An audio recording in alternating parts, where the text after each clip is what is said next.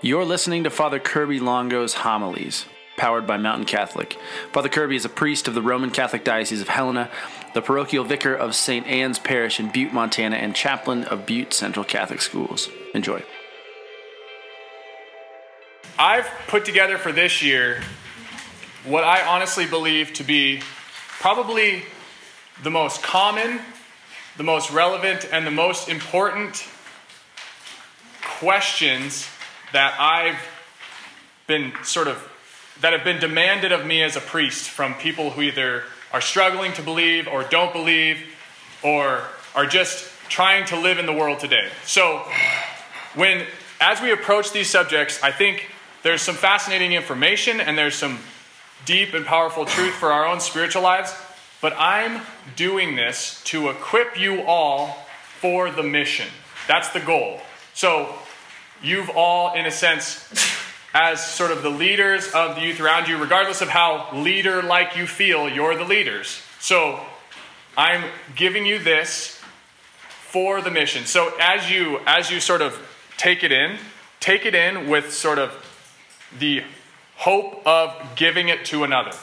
All right? So the questions are much more fundamental than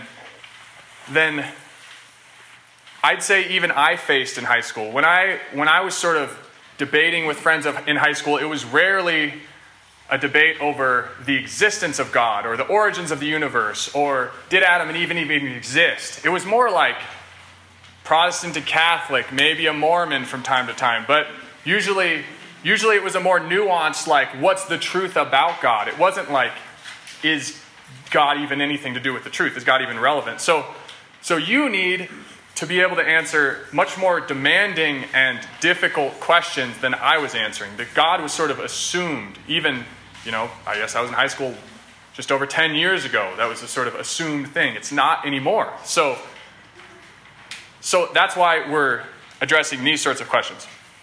Okay, so the first one, what do you got in there for the actual title that I gave it? Okay, so faith and reason, is the existence of God reasonable?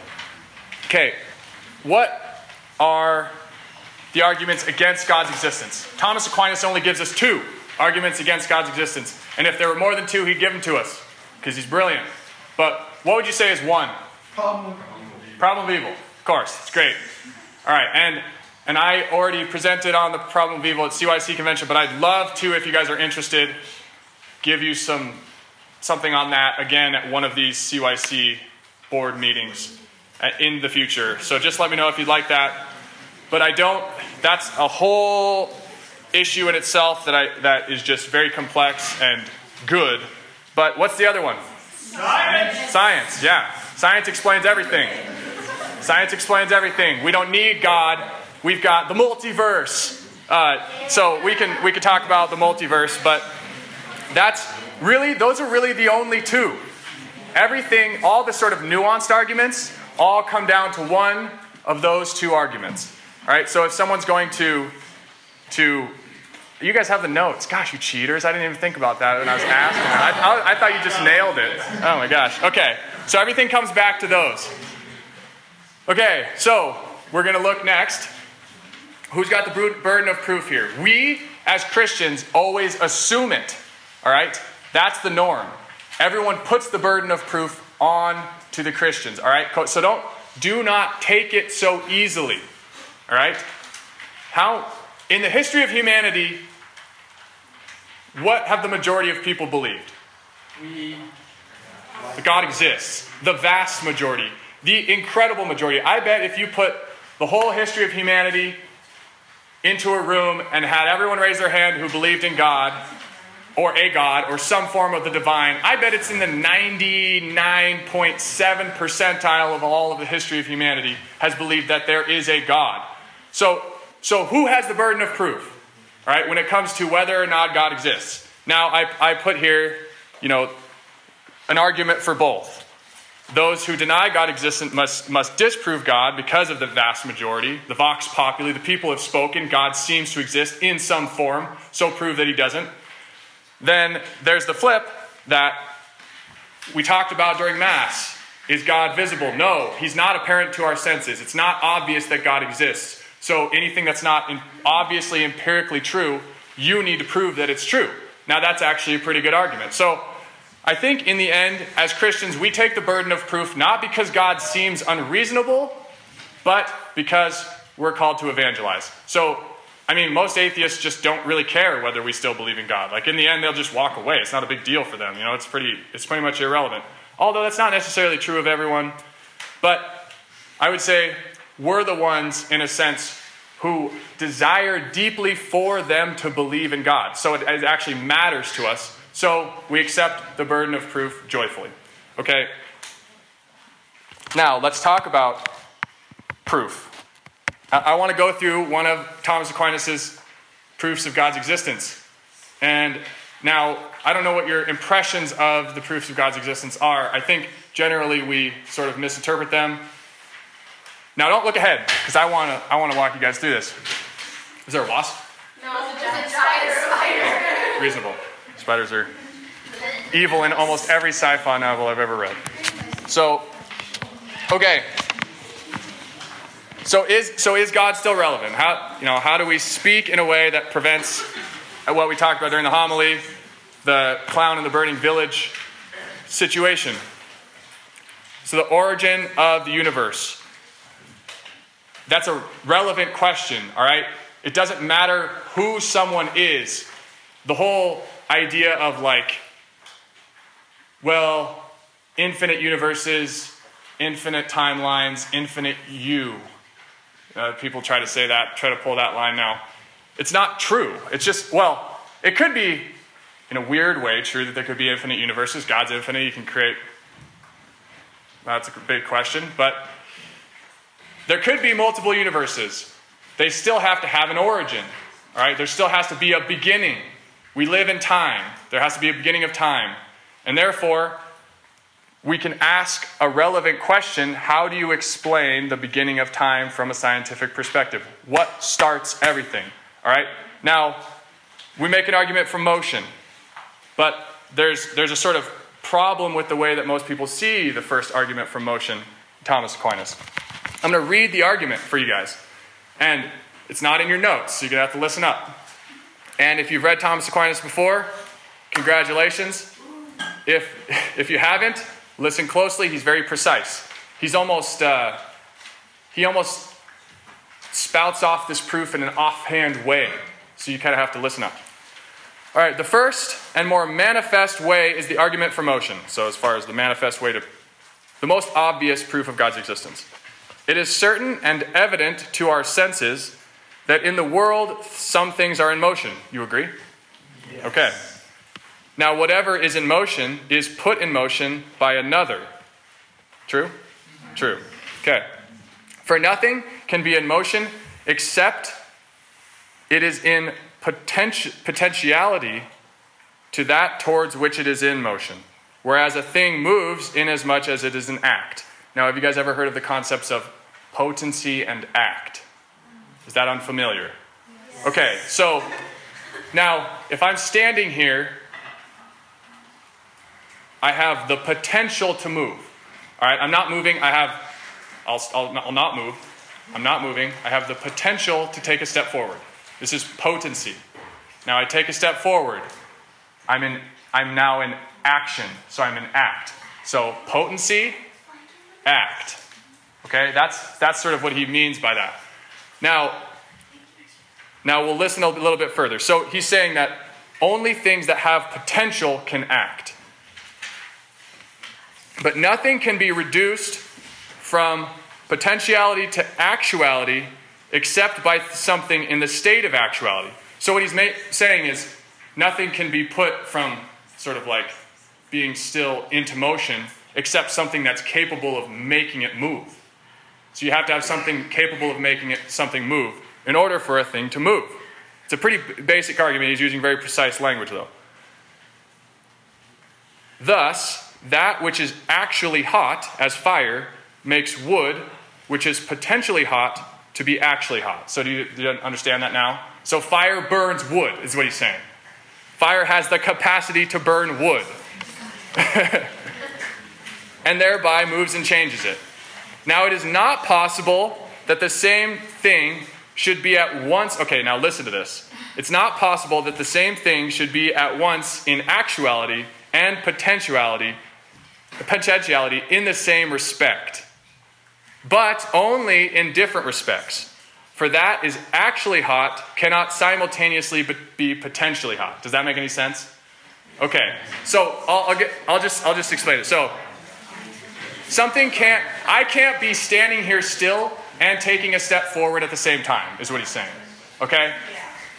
And then he's saying that the piece of wood can't be about to be hot and be hot at the same time. It's basically the rule of non-contradiction, if you guys know the rule of non-contradiction. Can't be and not be in the same place at the same time in the same respect. Okay. So it is therefore impossible that in the same respect and in the same way a thing should be a mover and moved, that it should move itself. Therefore, whatever is in motion must be put in motion by another. Now that makes sense. If that by which it is put in motion be itself in motion, that this must also needs be in motion by another, and by another again. But this can't go into infinity. Okay, so now, before I even finish this, I'll just give you an example. It's actually, the example is on the back page. So we'll just skip to that and then we'll come back. Okay, I'm talking to you. As I talk, I'm changing. I am acting. Okay? Making animated gestures. Flamboyant gestures. Not flamboyant, animated. Okay. I'm changing from potency to act. But I could be doing a lot of other things. All right? I could have been mountain biking today instead of being here. But I'm not. So, why am I here? Don't look. Why do you think I'm here? You love us. Okay, yeah, I love you guys. Yeah, okay. So, I want to teach you about the church. And I love you. I love you, so I want to teach you about the church. Okay. So, why do I want to teach you about the church? Because I'm called to evangelize. Why do I want to evangelize? Because Jesus gave the Great Commission, and the gospel gives us life. Now, these things are all dependent upon one another. Okay? So, me being here isn't sort of a complete act in itself. It has something which caused it. So I'm here because I'm called to be here. And then why am I called to here? Because I was called to be a priest. And these are all sort of in this very moment. All right? So all of these things are dependent upon each other in this very moment. If it weren't for all of these reasons, I wouldn't be here. Now then, the final reason, we can take it all the way back to God. All right? If it weren't for God acting in a very definitive way upon this moment, I wouldn't be here. God is the ultimate reason. Okay, so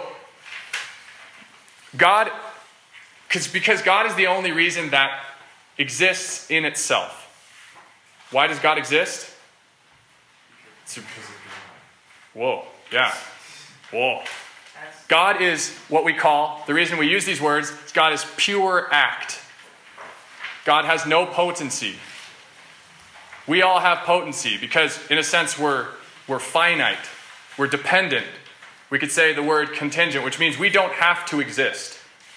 The universe would still go on if we didn't exist. If God didn't exist, the universe wouldn't exist. So, ultimately, if you want to explain the present moment, you have to trace every little thing back to God. You could say, you could go through the same exact argument for why you're here. You could walk yourself through it. Why are you here? You know, even if it's like, my parents made me be here. Why do parents make me be here? Well, because my parents want me to know the Lord. Why do my parents want me to know the Lord? Well, and so then it eventually goes back to the same thing. But you can even say like, why am I at school? I mean, you could ask any of those questions. And in that very moment, you have to trace it back up to God because that's the only thing that explains the present moment. All right? And we could call it, philosophically, we call him the prime mover. The unactualized actualizer. That's a good one if you want to confuse someone. Now, how people misinterpret this is that we try to make it we fall into what we call infinite regress. So now I'm going to give you guys a paradox, and I'm not really pumped to give it because it's so frustrating that it'll distract you from the rest of the talk, but I'm going to do it anyways because I love this paradox. Okay, so if I want to walk over and shake Michael's hand, I have to go halfway first, right? Yeah. If I want to go all the way, I have to go halfway. Okay, so I go halfway. If I want to go the rest of the way to shake Michael's hand, I have to go halfway first. Correct? I go halfway there. I go halfway. I go halfway. I go halfway. I keep going halfway. Do I ever get to Michael? No. So therefore, I don't really move at all. How do we ever move if we can't get halfway to where we're going? If we can only ever go halfway, how are we going to get anywhere? Oh my gosh. Yeah. So, we can't move. We're stuck. The universe is totally static and no one ever moves. Now is that true? Can you prove it's not true? No, because that's an argument from what we call infinite regress. So infinite regress is the idea that it's the idea of dominoes. So when you set up a series of dominoes and you knock over the first domino and all the other dominoes fall because of that first domino. Now, when the first domino falls, the 50th domino will eventually fall. But is that 50th domino dependent on the first one? Yes. In some respect it is, but not immediately. Yeah. So it's only really dependent upon the 49th. So now if you argue from infinite regress, you're arguing from things that aren't dependent on other things in that very moment. So like, am I dependent on my grandfather to exist? Yes, in some respect, but am I dependent on my grandfather right now to exist right now? No. It's an argument from infinite regress. Okay, so can we prove from an argument like that the universe had a starting point? Can we just argue like, well, you can't just keep going back and back and back. The roll of dominoes eventually has a beginning. It has to. Is that a reasonable argument? Okay, well, you could say it is, but philosophically it doesn't really jive. We say that about the universe because we know the universe exists, has a beginning. To make a philosophical argument that actually makes sense in the moment, everything has to be dependent upon the other things in that moment. Okay? You can't have a proof can't be vaguely dependent upon something. Let me just use an example here. Thomas Aquinas didn't actually believe that the universe had a beginning according to a philosophical argument. Aristotle thought the universe was infinitely old, that it had been going forever. Because a good philosopher, an honest philosopher, can't prove from an argument according to infinite regress, like going back in time, that the universe had a beginning. Thomas Aquinas only believed it did because the scripture said it did. And he was an honest philosopher. He said, according to philosophy, we can't prove the universe had a beginning. But he also didn't know about the Big Bang. The universe had a beginning. How long ago? That's the Earth. 13.5-ish. I think it's 13.5 is the last I read, which was today. So that's pretty recent. Okay. The universe is 13.5 billion years old. I put here a little explanation of redshift in case you want it, in case you're interested in redshift. How does it work? The universe is expanding away from us. As light moves away from you, it takes on a red hue. As it's moving towards you, it takes on a blue hue. So we can sort of look toward the center of the universe, and we see the blue shift. That's how we know we're looking toward the Big Bang. We look out as into the ever-expanding universe, and we see a red hue. And that's how we know things are expanding out from us. And is our universe speeding up or slowing down? Speeding up. Wow, that's amazing. It's still young. 13.5 billion years. Still speeding up. The argument that Thomas is making, that we're dependent upon God for motion in this very moment, is more like gears. So that's why I put this cute little picture of gears. When a gear moves, all the dependent gears, like have you ever seen like a beautifully constructed watch? Oh, I love watches. I'm a watch geek. When the gears in a watch move, but every gear is dependent upon the other gears in that very moment to move. If that first gear stops moving, everything else stops immediately. Us performing any act of motion in this very moment is dependent on God in this very moment. He's that first gear. Third thing we're going to talk about now, though, and this is sort of how we're going to wrap it up, is meaning. Now, what is meaning? What does it mean for something to have meaning? It has like purpose. Okay, purpose, that's a synonym, though. What does it mean? That it affects you in some way. Okay, so that moves you. Yeah. It's like, the thing about meaning is it's a very root word. So when someone says meaning, it's like, you can't really say what meaning is in the sense that, like, meaning is the reason you do other things. Like, you do other things because they have meaning. To ask the question, what is meaning? I mean, we sort of say today, like, follow your bliss. And that's kind of like the modern, really lame, shallow way of saying, you know, whatever has meaning for you. Now, this is one that, I have more conversations about this than anything. I rarely go into Thomas Aquinas' proofs of God's existence, but I do when I need to. Now, but when we're talking about meaning, that's a legitimate question, and that's not a specifically religious question. So that's a great way to approach a friend. You say, like, what gives you meaning? What gives your life meaning? Everybody wants their life to have meaning. Everybody wants happiness. All right, that's what we're doing everything for. All right, it doesn't matter who you are, what you believe in. Everybody wants to be happy. I don't know if it's that compelling, but it's pretty common. I have a buddy he doesn't believe in God, but so I asked him, like, well, how do you choose what to do with your life? Like, you became a dentist. Why'd you become a dentist? He's like, well, I follow this. Well, he doesn't say it in a voice like that. He's a pretty confident guy. He said, well, I follow what I call flow. And the idea of flow is, now it sounds kind of, skater, kiddish. It's like, man, just follow the flow. But it's a psychological strategy of life, I guess you could say. So I put here as just small, meaningful, pleasurable things that add up to a meaningful life. But it's sort of the utilitarian way of approaching life. Like, I'm going to try and achieve the most small, meaningful things in my life that will, in the end, add up to a generally joyful and happy life. Once you take away the existence of God, you have to, if you're honest, take away any idea of ultimate meaning. There's no such thing as ultimate meaning in the world if you don't believe in God.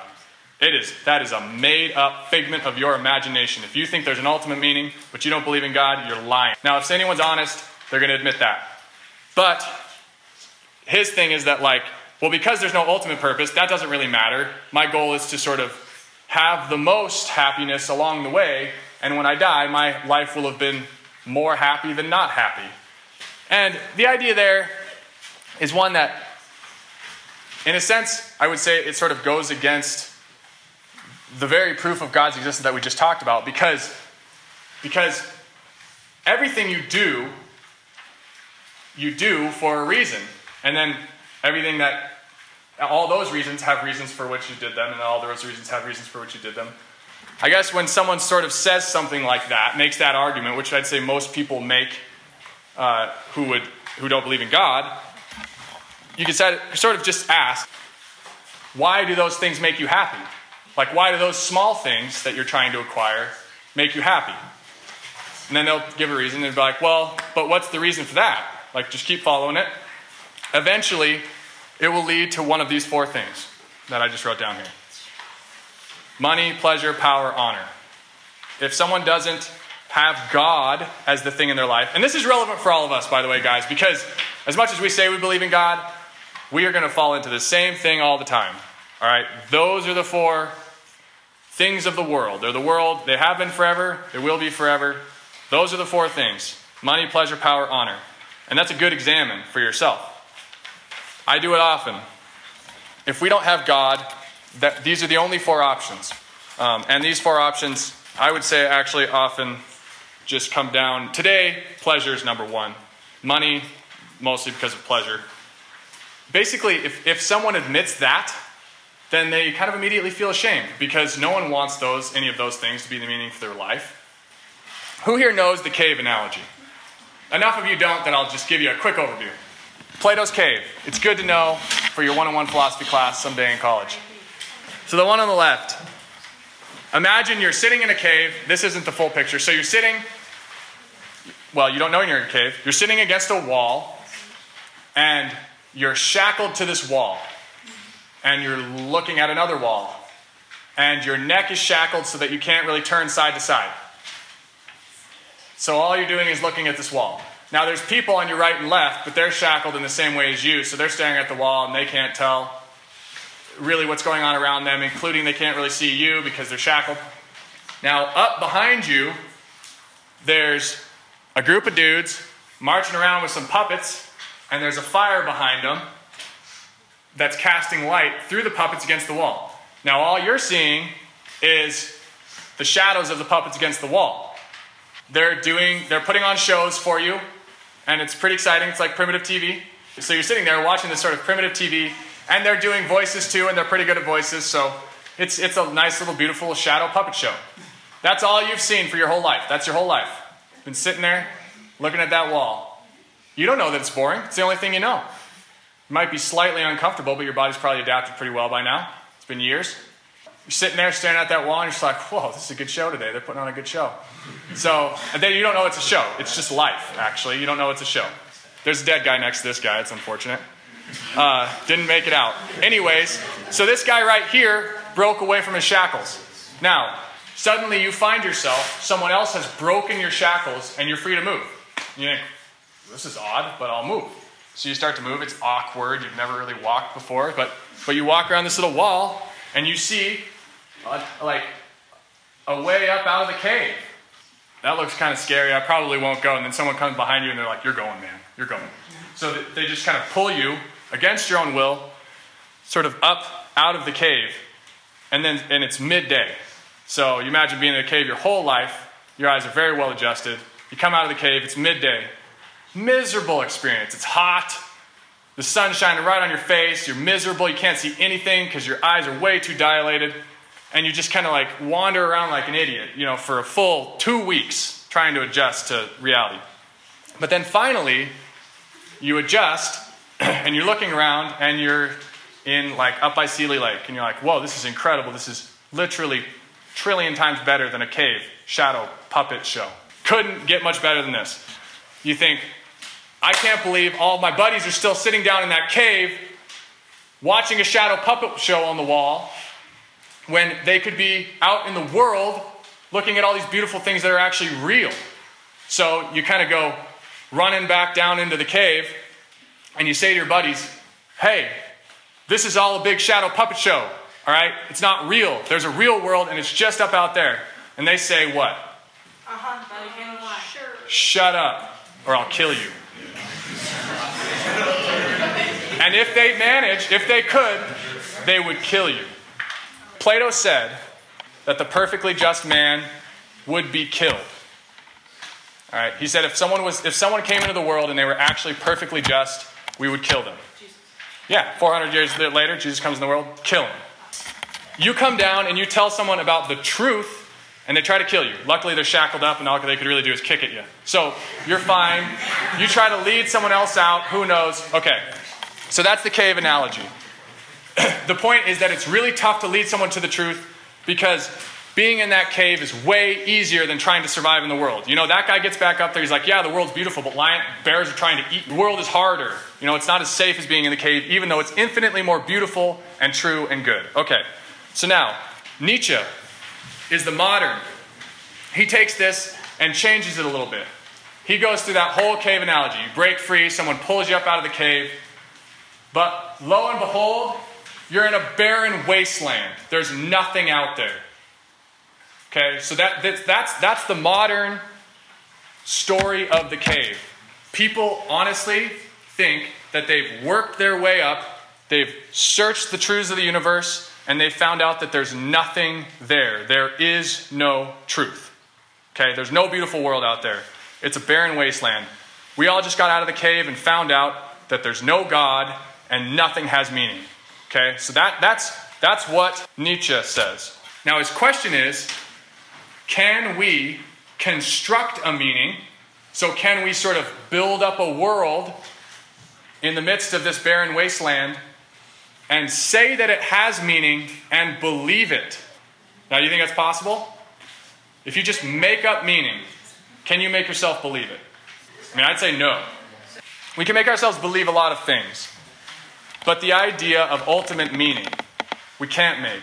Because in the end, we know that we were the ones who made it up.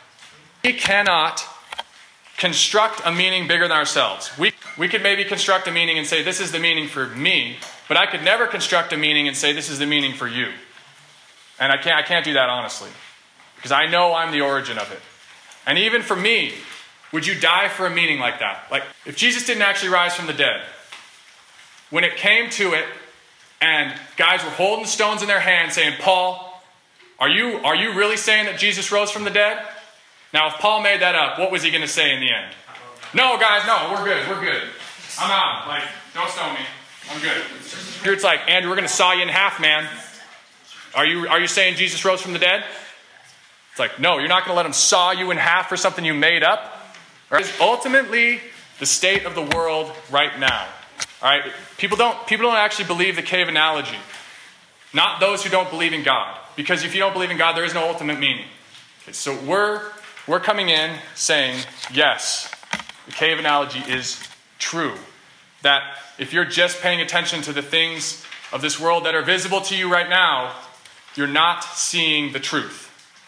The full truth is in Jesus Christ. Is the existence of God, and that's a reasonable thing because we all know that the visible world is unsatisfactory. That everything points in a way towards something beyond the visible world. And we can reason our way to that. It's not untenable, it's not unreasonable to think that. Because there's still a lot of big questions. We've got a long ways to go. All I was trying to point out here, and as far as we're going to make it tonight, which we've made it, God creating the universe having its origin in God, is a reasonable thing to say. And that we can argue that in a compelling way. That we can at least make someone question the fact that they think that that's not true. At least plant in their hearts the sort of, perhaps it is true that God created the universe.